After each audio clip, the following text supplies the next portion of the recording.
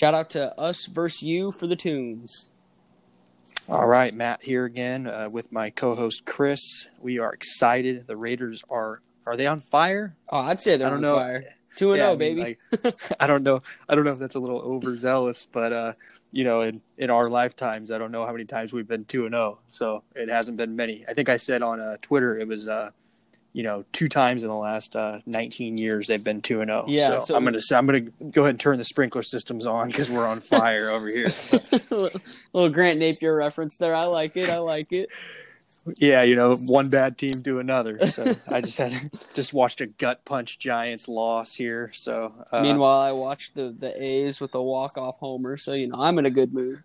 Yeah, so my tone might be a little bad for the first few minutes here. So, but the Raiders are coming off of I would say just a gigantic win, Chris, 34-24 over Drew Brees and the Saints on Monday night. What did you think about the performance? Like, what did you think that was the most positive thing you saw there, and why? Ultimately, the thing that stood out to me the most, and there's a lot of stats and fun stuff we're going to dive into here in a minute, but was the resiliency that they showed. Because initially, after the first quarter, I texted one of my buddies, and I was like, yeah, this is going to be an ass whooping. This is going to get ugly.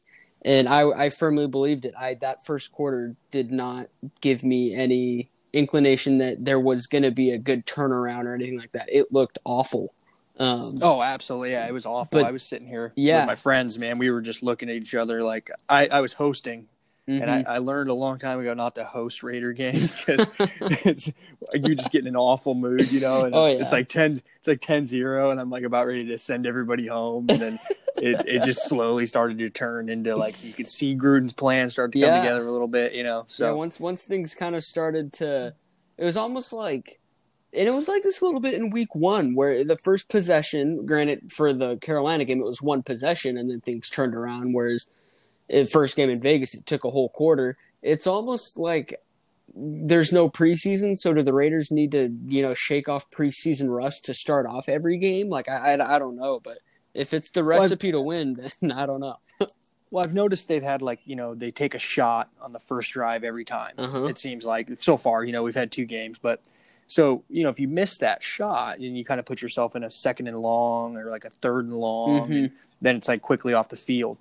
And we'll get into a little bit later what I think they need to do on Sunday to win. But, even when Josh Jacobs wasn't gaining yards, once you get him involved, it's like the whole game changes. It's like, mm-hmm. okay, he chunks off 4 yards here. So now it's 2nd and 6. And the Raiders, I don't have the exact number in front of me, but they were highly successful on 3rd down. And besides the first quarter. Again, and what it is that when they get to those, that's Gruden's offense. It's 3rd and 3, 3rd and 4. Then you start seeing, Darren Waller for 6, and mm-hmm. Renfro for 7, and Jason Witten for 3. Yep. That's my guy, man. He's averaging 1 catch a game for 3 yards. So I'm excited about that. So I was thinking, one of the things I noticed, and, you and I talked about before we got on here tonight, was that, they're dominating in the penalty category. Yes. Do you want to touch on that a little bit? I know you're excited about Oh, yeah, that was something that I was fired up for after week 1 because, growing up as a Raiders fan, now in the position to where I get to cover them for Silver and Black Today, the Raider Ramble and all that, it's never been – it's been a week-to-week thing. It's like, oh, yeah, week 10, the Raiders only had 4 penalties. And it's like, whoa, that's great. You never see that anymore. Like, that never happens. So to have consistency through the first 2 games is crazy. I remember in 2016, Raiders beating the Tampa Bay Buccaneers and set an NFL record in terms of penalty yards. So that's what Raiders fans are accustomed to seeing. So to see not only is the team 2-0, but they're also up in the tops in terms of fewest penalties. They have the 2nd fewest penalties with 6. The team that currently leads the NFL in terms of least amount of penalties, ironically, is the New England Patriots with 5. And then also to that point with the Raiders, they have 0 pre-snap penalties. So there's none of those blunders, as those those encroachments on 3rd and 3. Things that make you want to throw something at the TV. Yeah, like with Tommy Kelly jumping off sides on 3rd and 4. Yeah. Yeah. Mm-hmm. Yeah, I mean, to touch on it a little bit too is like, when when the Raiders score like a touchdown, I'm used to like looking, oh, is there a flag? Oh, Like, are we getting that called even on back? a first down, it's like, Yeah. how are they going to mess with us this time? Man, ESPN had this like yellow graphic in the corner, and like I just kept thinking there was a penalty on every play, and well, it's just rare to see too, like where like the Saints had over 120 yards in penalties, and it was like I think it was 100 the Raiders were like plus 113 or something in yardage on penalties, Mm-hmm. and that's a big difference in a football game, and it wasn't like the Saints were just sloppy. And that's what I tried to touch on in an article I wrote. Mm-hmm. Was it wasn't like okay, the Saints played sloppy and that's why the Raiders won. The Raiders they baited him into those penalties quite a bit. Oh yeah, Max Crosby had a couple times where he beat his guy and got the holding calls. There was a couple that they missed blatantly, and then Ruggs he forced 2. His stat sheet didn't look great. Oh yeah, that last one though. That last one was crucial. Yeah, and so sometimes it's more like. Penalties are, a way like when you're a more skilled team, you're beating them this guys over and over and over. Then you draw a flag. So like the reason the Raiders, and even when they were good, in the 70s and everything, they were always the most penalized team. Mm-hmm. But when you're a bad team, you give the referees a reason to look for flags. And like I've said that for years, you can't blame the refs. Like when you're the worst team in football every year, or like one of the worst teams in football every year. You play sloppy and like you draw penalty flags, and it's more like the referee's looking for holding on the Raiders because they hold a lot, or like things like that. So, now they seem to be pretty, fundamental, and they have a good plan, and they're not falling into situations that they need to use their hands as a lineman, or like grab the jersey as a corner, things like that, And, our defense isn't playing up to par, but like one thing I can say is they're not getting, like you said, they're not getting those stupid penalties. So if you're not going to play good defense and, you can't give up 15-yard penalties as well. So that's a very positive thing. And I know we were both really excited about that during the game, texting each other. And then I can't believe we didn't open with this, but I just thought about it because I was looking at our logo here, and, how did we not? Banana, baby. How did we not open the podcast with the fact that the first touchdown of the season in Vegas is Spider 2? That's so fitting. Yeah, it was great, and so to parlay off that a little bit, they had a really great game with penalties, and I think like I've said it for a long time that like good teams, they win based on fundamentals, and like you watch like the Patriots, they don't have penalties, and they always lead. They always lead in what time of possession. So, I want to talk about how I don't remember Drew Brees being on the field in the third quarter. Like he was, but like it was quick, and the Raiders held the ball, and they held the ball, and they held the ball. It's the best strategy, and I'll tell you what. That's why people hate playing me in Madden, because that's the strategy. If I have the ball, guess what? You don't, and that's less time for you to score the ball, and it works. Yeah, and I'll tell you what, like when the tide shifted for me, was like it was 17-14, and like we got that Morrow pick right at the end of the half, and they tied it, and I still like in my head I'm thinking, man, like we were lucky to be tied at halftime. I'm like, this game is might just get ugly in the second half, and then the Raiders come out and they have like that huge drive. They drive all the way down the field and they take a big chunk out of the clock, and it's 4th and 1, and they go for it with Darren Waller, and they throw it to him on that 1-yard play where he's wide open. And that drive right there, I think it was 9 minutes. Yeah. Like it was a long drive, man. I saw a stat. It was one of those like win probability stats by ESPN. And once the Raiders went for it on that 4th down, scored the touchdown, their win probability catapulted from like 9% all the way to like 60-something%. Yeah, and nobody, and we did. I mean, you thought, I think you predicted a win, and on Twitter I predicted the exact score, but I think that no national media members picked us to win that game, and no local media members really felt confident. Oh no, in the game. I'm going through. I have my Twitter feed pulled up right now, and I tweeted. I mean, he didn't respond. That's whatever. But I took a screenshot when I was watching NFL Live before the game. In between Laura Rutledge, the host, Dan Orlovsky, Marcus Spears, and Mina Kimes, all of them picked the Saints. And I tweeted at Marcus Spears and I said, hey, well, at least you got the score right. Right. Yeah. And then there was, I think Randy Moss predicted 40-24 or 40-21 or something. I don't expect a lot of that. I don't expect a lot of people to predict the Raiders to win. I thought they played ahead last year of schedule. Mm-hmm. They weren't supposed to be even 4-12. Everybody had the Raiders, as like the number one pick last year going into the season. And I thought that was a little, too low, but they over succeeded. And when they blew the playoff spot last year, everybody was pissed off. And you know what? Like, I thought they were young. They did, they played very well, and they took a step in the right direction. Mm-hmm. If they can use that as a stepping stone this year, and like the things that plagued them last year, stupid penalties, like, games that got away from them where they didn't have the time of possession, and like these little basic things you and I are talking about, it's, what's going to help them succeed, I think. Yeah, Tej, and when you look at the exact numbers, Raiders possessed the ball in week 2 for 36 minutes and 18 seconds, and the Saints had it for 23 minutes and 42 seconds.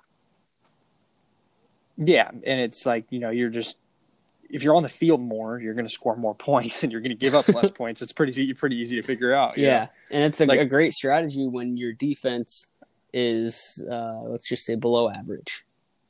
Well, when you're playing, a Hall of Fame quarterback, and I don't care what they say. Like, I don't care if Breeze is washed, because the Raiders win, and you go online and it's like, it's not like, oh, the Raiders played a great game, because I thought that like that was one of the best games I've seen the Raiders play. Oh yeah, in Gruden's tenure, in Jack Del Rio's tenure, it was like one of the best Raider games I've seen. And I go online the next day, and there's nothing. I can't find anything. I can't find anything that says, "Oh, good job, Raiders. That was a great game." It's Drew Brees is washed and the Saints suck. Yep. And I'm like, can we get some? Can you guys talk about the fact that the game plan Gruden had drawn up was perfect? And yeah, it brings me to another point I wanted to talk to you about, and it's hopefully it works as a form of motivation, not just for Derek Carr, but for the whole team, because Derek had that quote where he came out and said that he's tired of being disrespected and kind of wants to play with that chip on his shoulder and prove himself more. And I totally get that, but I think the more you see this team winning and inching closer to either winning the division or sneaking into the playoffs or beating these, elite level teams, I think the disrespect and the shade is going to come even more so. Like, I think his name's like Sam Monson or something like that. Some just whack job at Pro Football Focus. He thinks he's cool because he's got a blue check mark next to his name. And he's just spewing a bunch of BS about Derek Carr. Now, I get it. He is not Tom Brady. He is not Aaron Rodgers. But some of these guys, it's almost like they're out there to make him like he's like a Jamarcus Russell. And it's like, dude, like, come on. And I think that kind of stuff is going to continue the more this team does good. Yeah. And, like, I think Derek Carr, like, there's clear plays where, how I haven't been always like the most positive Derek Carr guy, but we even each other out. That's why we do this together. Yeah. And like for me though, like 99% of the time I'm joking. People don't understand that. Like I'm trolling most likely. Like I'm not serious. And I never thought the Raiders were going to find an improvement over Derek Carr this year unless they ended up with like the number one pick, and they weren't going to do that. And even then, it's not going to be an improvement this year.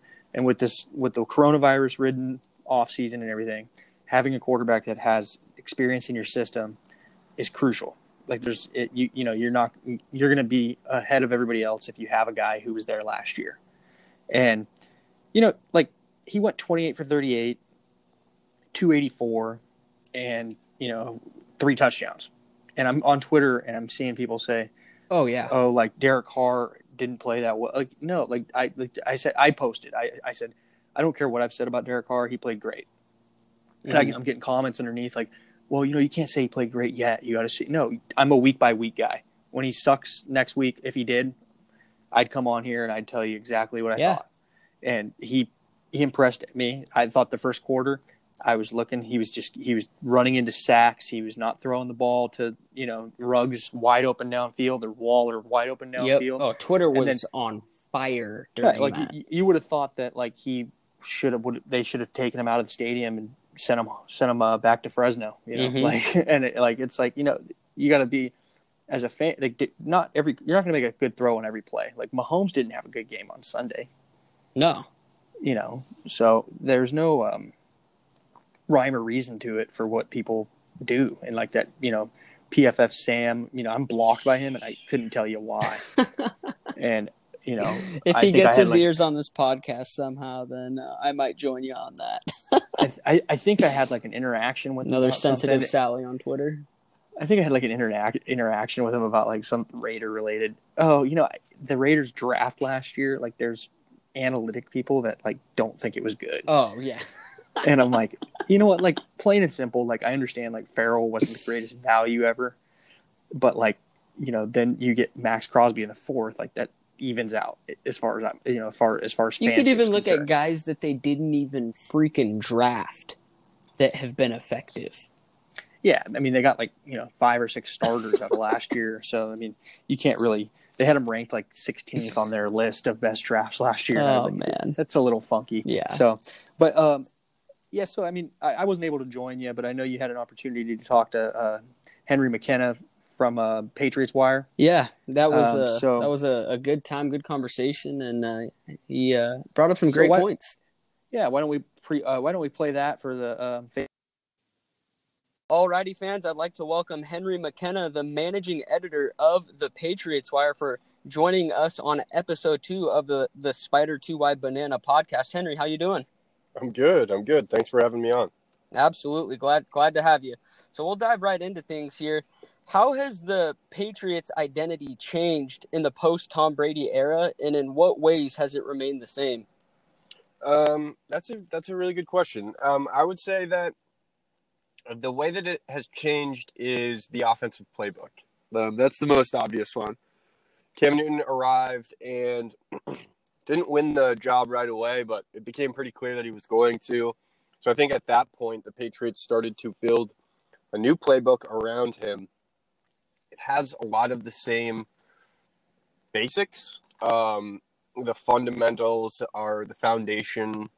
It's all the same, but obviously we're seeing a lot more designed quarterback runs, a lot more read option, some zone read. So the way that they have tweaked the playbook to highlight their quarterback strength, something that they did, when Brady's deep ball got better, they tweaked the playbook in New England. They got Randy Moss, and they made the most of that. And then as Brady's passes lost a little oomph, I think they started to look to find more players that highlighted the more quick passing guys that can beat coverage quickly. So they've been doing this under the Brady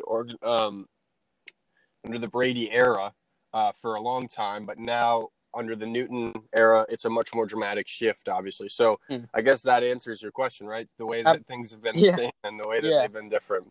So kind of along those same lines, what's the transition of leadership been like, going from a guy like Tom Brady to Cam Newton? And then along those lines, how has that impacted the team, and how would you say they've responded?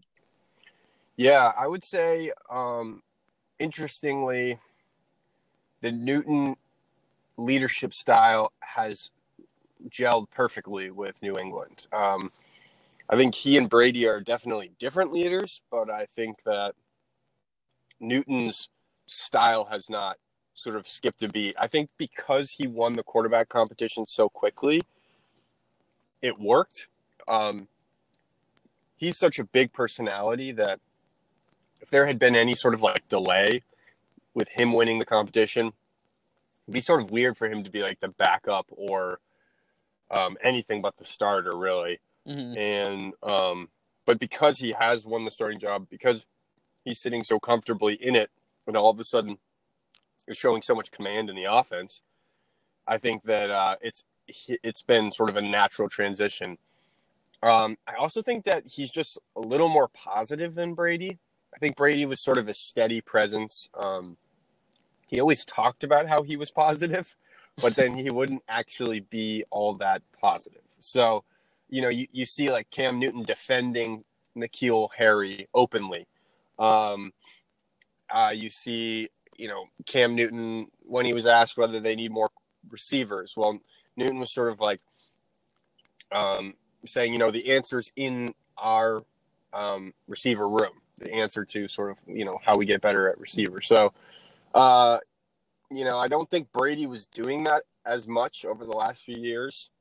I think Brady was kind of the reason why they decided to bring in Antonio Brown and Muhammad, because he was not exactly content with the options that they had. And so I think that's been sort of a sizable difference. Newton's more like happy to be there versus Brady was like making some demands at the end. That's a good point right there. Thank you. And also got a few more questions related to Cam Newton. A friend of mine who writes for the Raider Ramble, Ryan Hawks, was asking, do you think at season's end, is Cam Newton going to be the leading rusher on this team? Yeah, probably. I just don't think that they have anyone else who's good. And that's like not a very nice, but it's a very blunt way of looking at it. And the truth hurts. Yeah. Sony Michel hasn't been good. Not really since the playoffs of his rookie year. And Rex Burkhead's fine, but I think the Patriots know that if they're going to make the most of him, it's at a limited capacity so that they can ensure he doesn't get hurt. And then James White is a pass catching back who they use as a runner only because it's sort of like an element of surprise that White is a good runner. He's not exceptional, but he's efficient because when he's on the field, it's a key that the Patriots are going to pass. So if they don't pass, if they actually run the ball to him, it sort of works on occasion. And then Damian Harris is the guy that people have sort of circled as the person who's probably going to take over the lead back job when he gets off IR. He hurt his pinky and ended up on injured reserve and needed some surgery. So when he returns, probably some point... He would be on that 3-week IR, right? Right. So he can be back as soon as week 4. It's not... Nobody's reported the timeline. I don't know anything about the timeline. So, but again, it could be as soon as week 4. But if you miss 3 weeks and Newton's already up a considerable amount of rushing, I could see him, kind of protecting his lead as the leading rusher. At a certain point, they got to stop rushing him because he's going to get hurt. But I just don't think anyone else on the team is going to be particularly productive. The best bet is probably Damian Harris at this point. And kind of sticking along those lines of the Tom Brady, Cam Newton dynamic, one of the interesting things of all the years that Brady was there was he was able to make a substantial amount of money, but was never that guy that necessarily broke the bank or put the team over the edge in terms of salary cap. So with Newton in that contract year type situation, at the end of the year, say the Patriots go 11-5, 12-4, whatever it may be, and they reach the playoffs, do you think the Patriots re-up on his contract? Because they certainly won't be able to get him at the bargain they have him at right now. Right. Yeah, so I think that it depends on where the relationship is with the Patriots and with Newton by about week 17. Probably by week 17. There's a chance they do like a mid-season extension with him. But what happens with a lot of these like super high caliber players who really buy in is that it works for a year, maybe a few more. But you could probably start to see at the end of the year whether they're like an unconditional buy-in guy or if they're just doing this for a year to make money. And so you'll see a guy like Jamie Collins last year who came in, he bought in for a year again, even though, he had a bit of a falling out last time he was in New England. He bought in for a year, and he did so because he knew he was going to be productive and make big money again next year, and that Mm-hmm. ended up being this year, right? So Yeah. if that's sort of Newton's mindset, where he's like, I'm going to make this work for a year, and it's not my style, but it's good enough, and Belichick's going to help me, dust the rust off my career, and I can go, have a more relaxed environment and kind of kick butt and take names Mm-hmm. somewhere else. If Newton comes to the end of week 17 and he's like, yeah, this was the hardest thing I've ever done in my career, but I want to do it 4 more times with Belichick, then I think they'll extend him if he takes a sort of reasonable deal, because the Patriots have actually cleared a lot of cap space over the next year. They'll have some rollover from all the opt-outs, and they have the second most cap space in 2021.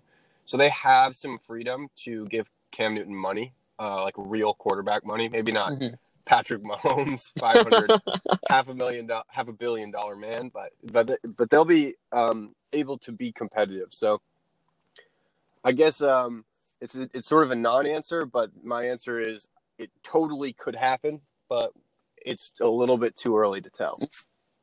And now kind of focusing more on the week at hand as the Raiders are traveling to take on the Patriots. So after a shootout on Sunday night, in what ways could you see the Raiders possibly further exposing the Patriots D? And then on the reverse side of that, how do you see a guy like Bill Belichick taking advantage of the Raiders' banged-up offensive line? Yeah. So on defense, I think the Patriots, they looked vulnerable in a way that they're actually not. The secondary is the strength of their defense. It's just that Russell Wilson was so darn good in week 2 that they couldn't stop him. So I think it would be sort of foolish for Gruden and Carr to think that they're going to have a big day. Mm-hmm. Instead, I think the best way to do it is use Josh Jacobs and power through the middle of the Patriots defense, which proved now 2 weeks in a row, I'd say, to be pretty susceptible to the run. The linebackers just aren't that fast or big. They're playing a lot of safeties at linebacker.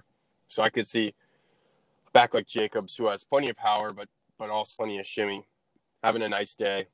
And so a little ball control and efficient drives would be sort of the Raiders' recipe to beating New England's defense. As far as the Patriots' defense, I think that you're right. I think they could do like Dietrich Wise and Chase Winovich have been really, really good edge rushers so far this season. Lawrence Guy and Adam Butler are really good interior players, with Butler being more of a pass rush guy and Lawrence Guy being more of like a space-eating run defender. So those would be kind of the guys that you want to check out. If rookies Josh Uche and Anthony Jennings, players most fans probably haven't heard of. But that's why we got you on the podcast. You know all about them. Exactly. So Uche is a 2nd-round pick this year, and Jennings is a 3rd-round pick this year. Neither guy has played very much. In fact, Uche has not played at all. But just judging from last week, when they were playing a bunch of safeties in the box, and the safeties didn't look big enough to get off their blocks, I would be interested to see if those rookies start to play more. And I think it might benefit the Patriots to have those guys in the starting lineup, or at least as sub roles. And we got one more fan question that was submitted actually by my brother-in-law. He is a diehard Raiders fan, but he's also a Bay Area loyalist. So he wanted to know, when is Devin Asiasi going to get some targets from De La Salle High School? There you go. So another player who's a rookie who's barely played. The Patriots have really gone conservative with basically every rookie with the exception of 2, Kyle Duggar, a safety, and Michael Onwenu, a tackle, but who plays the 3rd tackle role. So anyways, that doesn't answer the question. Yeah, the question is Devin Asiasi, and I am curious to see when he can make an impact. I don't think it'll be this week, honestly, because they've used him almost exclusively as an inline block on jumbo packages, and that's not like, I mean, it's a in the Patriots offense these days. It's and then for the game, what is your game prediction? I think the Patriots win this one. I think it's going to be closer, and I think it's closer than we previously anticipated. But I think Patriots win by about 3. And I think it's let's just guess it's 27-23. 24. What I see, I have a little different one. I think it's going to be I might be completely wrong when I say this, but I think it's going to be another shootout. The Raiders' defense is scary in my opinion, and as long as Carr can keep putting up points, I think week to week it'll be a shootout. But keeping things focused on the Patriots, what would be your overall season record prediction for the Pats? It's changing a lot now. I would say, let's say 10 wins, so 10-6. 10-6. All right, I got the Raiders at the same 10-6. Nice. Yep. All right. Well, Henry, thank you so much for joining us. Look forward to having you on again at some point. Yeah, of course. Yep. Good to be here. Talk to you later. Yep. All right. Yeah, I hope you guys enjoyed that interview there with Henry McKenna from the Patriots Wire. Thanks for doing that, Chris, and getting us some insight on our opponent coming up here, the 1-1 New England Patriots. Yeah, absolutely. It was a very new look New England Patriots. Yeah, it was a fun interview, and that was some of the stuff we were able to dive into is just, how different they are from going from someone like Tom Brady all the way to Cam Newton. Yeah, and I was thinking about it, on my car ride home today from work, and I was looking, listening to ESPN radio, and there's 3 things they talk about on there. It's, the Patriots, the Cowboys. It doesn't matter what their records are. And, LeBron James. So I'm listening to them, and they're talking about, the Patriots. And, you would think the Patriots are going into a bye week. But, as far as this matchup goes, I think it's, as Henry was talking about, the Patriots have a new identity. They have Cam Newton. They have a new playbook. Like not necessarily a new playbook, but it gives Josh McDaniels a little bit of freedom, to have a quarterback that can run a little bit, and Brady's a good quarterback, but he has his limitations at this point. And I think it's really really important to for the Raiders. They haven't really Teddy Bridgewater's mobile, but he's not like. You don't think of him as like necessarily like a threat, like this guy's going to run for 25 yards on this play, like. Yeah, he can use his legs designing runs for him. Yeah, they're not designing run plays for him. So Cam Newton is that running back, though. James White's out. I think the first topic that I had listed for us to discuss about this game is the injuries, and obviously we know the Raiders are banged up, man. And Henry Ruggs was announced out today. No Trent Brown, no Kwiatkowski again. So those are 3 key factors for him. And Richie Incognito went on IR this week. But the Raiders aren't the only banged-up team. The Patriots are missing center David Andrews, and they're missing running back James White, 2 key players. So how do you think those injuries are going to affect both teams, Chris? And do you think it's the Raiders should just not even show up like ESPN thinks? Well, I think they should still show up. It's probably in their best interest. But right. The one that concerns me the most would be the absence of Henry Ruggs, because you and I were texting about it when we got the news about Ruggs. Actually, I might be mistaken. I was texting. I believe it was my brother-in-law actually about the whole Ruggs thing. Was that essentially last week? He probably was dealing with those ailments as well, and was just kind of that decoy out there, and it worked.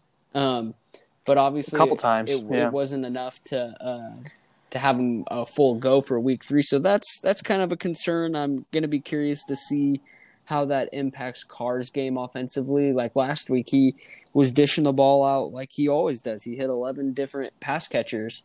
So it's not like he just keys in on one guy, although when you do look at the stats, he does get the ball to Waller a lot. But in terms of the receivers on the outside, he's never really fixated on one specific receiver.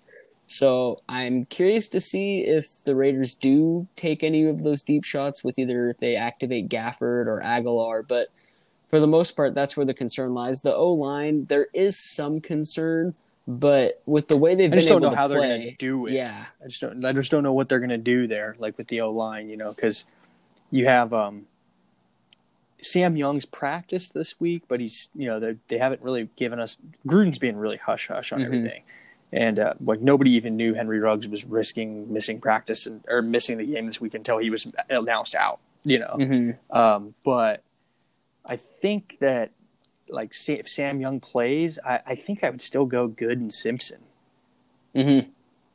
I don't know how you feel about that. I was just interrupting you because we have some options there. And if you have a healthy Sam Young and you have a healthy Denzel Good's been playing so good at right tackle. I don't know if I'd want to move him to guard and put Sam Young at tackle. I think I want to leave Good where he's been playing well. Yeah. If it ain't broke, don't fix it. So just roll with what was working and say a prayer that it continues in New England. The only thing I would say is if Simpson. He struggled a little bit, and Raider fans, they love positivity, and so you would have thought Simpson played the game the best game anyone's ever seen by looking at Twitter. Mm-hmm. But when you rewatch the All 22 and you see he was getting pushed back just about every play, but but you got to get reminded that that's his first snap as a pro player. He didn't play in the preseason, and it's his first snap as a pro player, mm-hmm. and you got guys on that defensive line, Rankins, Cam Jordan, you have beasts on that line. And so I wasn't expecting him to play well, you know what mm-hmm. I mean? But he had an 11.4 grade on Pro Football Focus pass blocking. Mm. And so that'll have to improve. Yeah. But I think I would initially go with Good at tackle, Simpson at guard. If Simpson's struggling, you can go, okay, Good, go back over there, and here comes Sam Young. Yep. And I'll be okay with it as long as there's one guy I just hope we don't see. And then I'm not going to name. I don't want to bash his name shall not be said. I think Raider Nation knows who you're talking about. Yeah, it's what do you hit in baseball when you hit a home run inside the you didn't go out of the I'm just kidding. But I think that with the injuries as well, teams game plan around them. So I'm pretty excited about some matchups that the Raiders have, and they can kind of exploit a little bit. And so I was, thinking, what do you think is the three things that you think the Raiders have to do to win this game? I would say just the O-line up front. They got to stay consistent on defense, force stops. There's been so many times, even early on in the Saints game and in week 1, where they weren't forcing, a quick 3 and out or anything like that. It was if they were driving down or the Raiders, frankly, I hate to say it, I think they got a little bit lucky on that interception that Morrow was able to get. It was just I don't know if you'll ever see an easier very lackluster throw. I was dumbfounded. I thought there was going to be some sort of penalty or something. I was like, Raiders don't get interceptions just that easy. That just doesn't happen. Yeah, I thought he pushed the receiver down. Yeah, I was like, something had to have happened because that's just not normal. So I would say just establishing that sense on defense of just – if you get a turnover, that's great. But let's see some consistency as far as 3 and outs go. I feel like I haven't seen that often. I think less than 5 times in 2 games. I don't know. And then special teams, Daniel Carlson. I kind of stole the moniker from Eddie Pascal, the senior writer for the actual Raiders organization. I saw on his Instagrams that he would post last season. He always called him Cash Money Carlson. And I started bringing that back after he was the special teams player of the week in week 1. He hits the game-winning 54-yarder to kind of clinch things last week. So if Cash Money Carlson can keep a good pace, I think things will bode well for the Raiders in New England. Well, yeah, nobody was talking about Carlson in a positive manner last year, and that that's one of those things that I'll always admit when. I did not expect Carlson to make either one of those kicks, as we talked about on the last episode. Mm-hmm. I left the room again. I'm like, I can't watch this, dude. It's another 54-yard field goal. There's no way he makes 2. Mm-hmm. This year, and he does. He just nailed it, and that would have been good from 60. Oh yeah. So, I'm stoked about Carlson right now, and for me, the 3 keys that I've seen, and I'll try to go a little bit of a different route for you than you did, but I think they I agree. stops on defense, and that starts with QB pressure. You can't let Newton just sit back there, run wherever he wants. I think there's two ways they can do that. I think Corey Littleton has kind of struggled so far. And again, it's tough. Yeah, Raiders Beat put out a good article. I think it was Raiders Beat. It could have been Raiders Wire, but I think it was Raiders Beat put out an article on how the Raiders' prized free agent signing needs to step up. Yeah, and it's tough because it's, again, he's in a new system. In a really weird year, too, to join a new team. And he didn't, and you didn't get any and the Raiders' track record the last 4 or 5 years, free agent wise, hasn't been great. And you spent 3/4 of your off season learning your new system via Zoom. So people are going to be a little more critical on Littleton because of the failures we've had in the past of other guys. So I think that Littleton's going to play a huge role on Sunday. He's going to spy Newton. They need, if you watch the Patriots offense, it runs through Newton right now. That's the focal point. So Littleton's, they're going to have a spy on him, and I think Littleton's going to play that role. So and then also, I think that QB pressure when he's in the pocket, make Cam Newton beat you in the pocket, spy him with Littleton, and then their starting center's out. They have two pretty good guards, but Maurice Hurst and Malik Collins. Maurice Hurst needs more snaps. I'm going to just agree with that retweet. The 22 snaps is not enough for him. So Farrell, Nazeeb, all those guys, they're going to need to create pressure inside because the starting center for the New England Patriots on Sunday has never taken an NFL snap. He's he's the second player ever from Denmark, I think. Yeah, he's he's never taken an NFL snap besides on special teams. So that's where you need to take advantage of the weaknesses, and they don't have too many of them, but that's one of them. And, you need to be able to isolate those things. And I think Gruden will plan around that. And I think that the next one for me is, you got to stop Julian Edelman, obviously. Yeah. And that's my key matchup for the game. Ding, ding, ding, ding, ding. LaMarcus Joyner has not been a fan favorite. And I think that if he has a good game, he can change that very quickly. I said that on Twitter. It's, you don't have you have a fan base that will be loyal as all hell to their players, but they'll turn on you pretty quickly. I guess that's very hypocritical of me to say. When they like you. Oh, yeah. Yep. But if they don't like you, they're going to let you know. If they don't like, yeah. And so LaMarcus Joyner has not been impressive since he's been here. People say he's playing out of position, whatever. Anyway, Julian Edelman's pretty much the only weapon that the Patriots have on offense besides Newton. And, he had 175 yards last week. On 8 179, catches. Yeah. He's on my fantasy team, so and, yeah, no, I have him too, but I just couldn't remember. 179. And you can't allow that to happen. And so you got one of the guys who's been just not very good in the slot at a corner against one of the best slot wide receivers in the game. And that's a key matchup for me. And that's one thing that the Raiders need to do to win that game. And their backup center, now that I found it because I couldn't remember, is Hjalte, Hjalte Froholt. So that's the key to victory right there is you got to exploit that matchup in the middle. Hurst and, blitz the linebacker up the middle. And then Julian Edelman, you got to isolate him. And then my last one is just run, baby. I like it. Just Josh Jacobs up the middle. And that's what Henry McKenna talked about in the interview was he said he if the Raiders want to, exploit the defense and stuff like that, don't try to replicate necessarily what the Seahawks did by Russell Wilson just going nuts, throwing the ball, grounded pound with what's been working, and that's Josh Jacobs.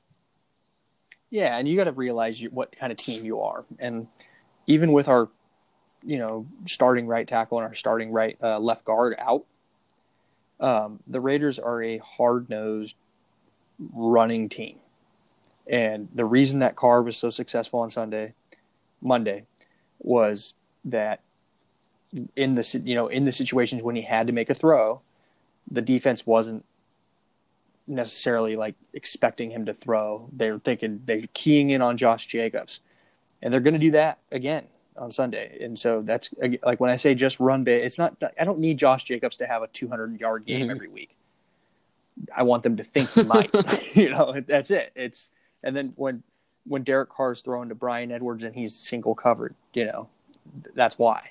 And again, we didn't get to it, but you were really excited about Darren Waller, and he makes everybody else's lives easier. Quick little stat on him. Just got to throw it in here before we wrap up.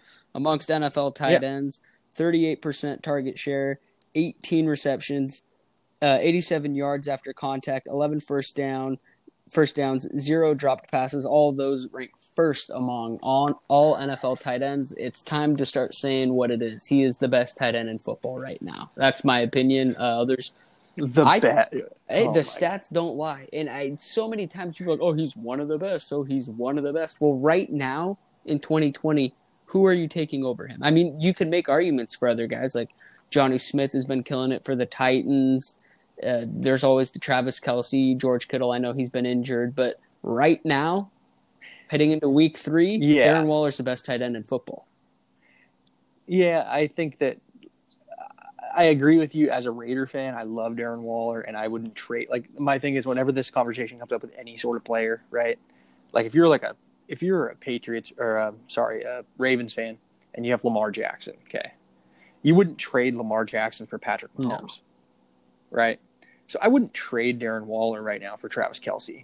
But as far as like ranking the top 5 tight ends and stuff, he's in the conversation with Kittle. He's in the conversation with Kelce. He's in the conversation with Mark Andrews. Mark Andrews always gets forgotten by people. And those are your top 4, some order. And, I have some Eagle friends that like Zach Ertz, and he's getting old. And he doesn't block. You can make the argument right now in 2020 that Dallas Goedert is better than Zach Ertz. Yeah. So, I mean, my thing with Waller is, we were talking about it on Monday night, is last year he couldn't break tackles. Like, that was his one thing. It was he would catch the ball and he goes down, right? Which is, who else does that? Zach Ertz. And that's why Zach Ertz was never considered the number 1 tight end in football. It was always like, he's the number 2 guy. And Waller, the 2 things that I really wanted to see him improve in was like get some yards after contact. And as you just mentioned, he's the number 1 in the league and as a tight end. And then blocking. And as John Gruden said in his interview, it's like having an extra lineman. He's blocking so good. So he's a complete tight end. And that's what people were holding back on him a little bit, was that he couldn't block as well as Kittle and he couldn't block as well as Kelce, And now he does. Now he must have worked on that all off season, because he is. And we talked about it last week, and we might go a little longer than we expected here tonight, but there's a lot to talk about. But the guys that we were impressed with last year, Darren Waller, Josh Jacobs, Renfro, you have a list of guys that you're like, I'm really excited to see him play in there, again, and Waller wasn't a rookie, but that was like his coming out party. But every player has a weakness, and it seems like the Raiders players really, they honed in on what their weaknesses are. Josh Jacobs, again, like pass catching and blocking, and he's improved in both. He had 3 catches on Monday, I believe. And so he's already almost like in 2 games to his total from last year. Like he's at like 45% of his total from last year at pass catching. And his run blocking is good. His pass blocking is good. So what it does is it just gives the Raiders a little bit more, they can be flexible and they can be creative, because on 3rd down, you don't have to bring in a different running back and you don't have to bring in a blocking tight end, so you can leave those guys on the field and the defense doesn't know what you're going to do. So I'm excited about it, and I'm happy that these guys are working, and it's really a shout out to the coaching staff. You can on all fronts with that O-line, all of it. Like, the coaching has just been amazing. Well, and then, I think we, can discuss a little bit more about the defense, and I don't know what your thoughts are, but, coming into the season, I didn't ever have high expectations for the defense. And people could say, like, I'm, like, not positive. And I said, when I was talking about Waller, that I feel like is a realistic assessment of Waller. Same thing for the defense. I have been in my interview with Henry McKenna. I talked about it. We talked about it week 1 on the podcast. Here we are again. This defense is below average is a very nice way of putting it, because that might even be a compliment. Yeah, but I mean, like, the reason that I'm excited about the defense at the same time, because I have totally. You see a guy like Jonathan Abrams, so that's and Max Crosby, like, you have the flashes that are there with the young guns at corner, like, it's there, but like, I'll call it what it is for right now. Yeah, and for me, it's like, okay, you have Abram, basically a rookie, Mullen, rookie, and a second-year corner, rookie Arnett, Littleton, first year in the system. Then you have Kwiatkowski, he's hurt, but first year in the system. Then you have Crosby, second year in the system. Farrell, second year in the system. Then in the middle you have Hankins, who's like your veteran. But you have 7 guys that are first or second year in that system. Mm-hmm. So you're not, there's going to be bumps. But let's see if they looked better last week than they did in the first week. Let's see what happens this week. You're playing another juggernaut. And, to wrap it up a little bit, what do you think the final score will be?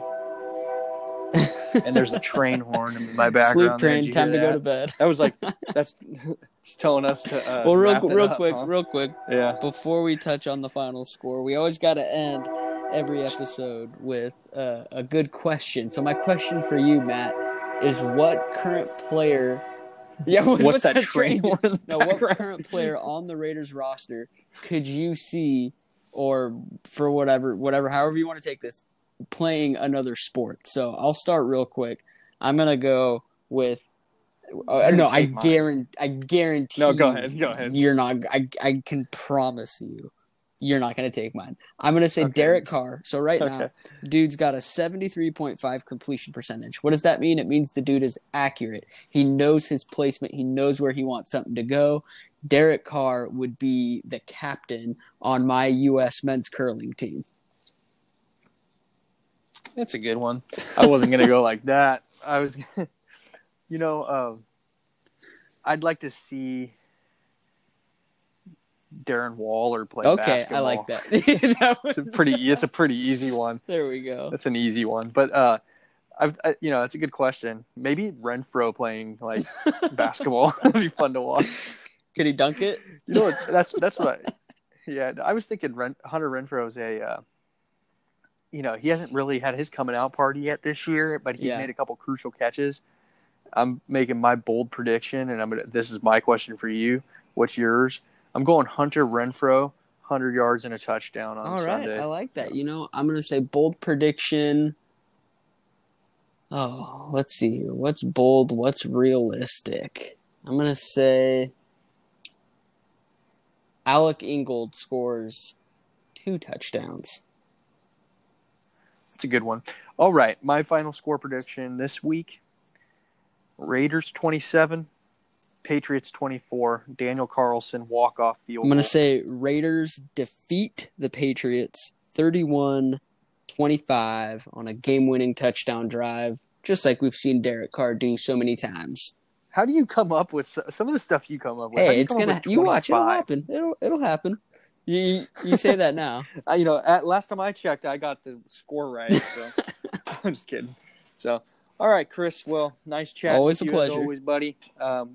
Let's go Raiders, and we'll get this victory, and we'll let the music play it out into the sunset for tonight.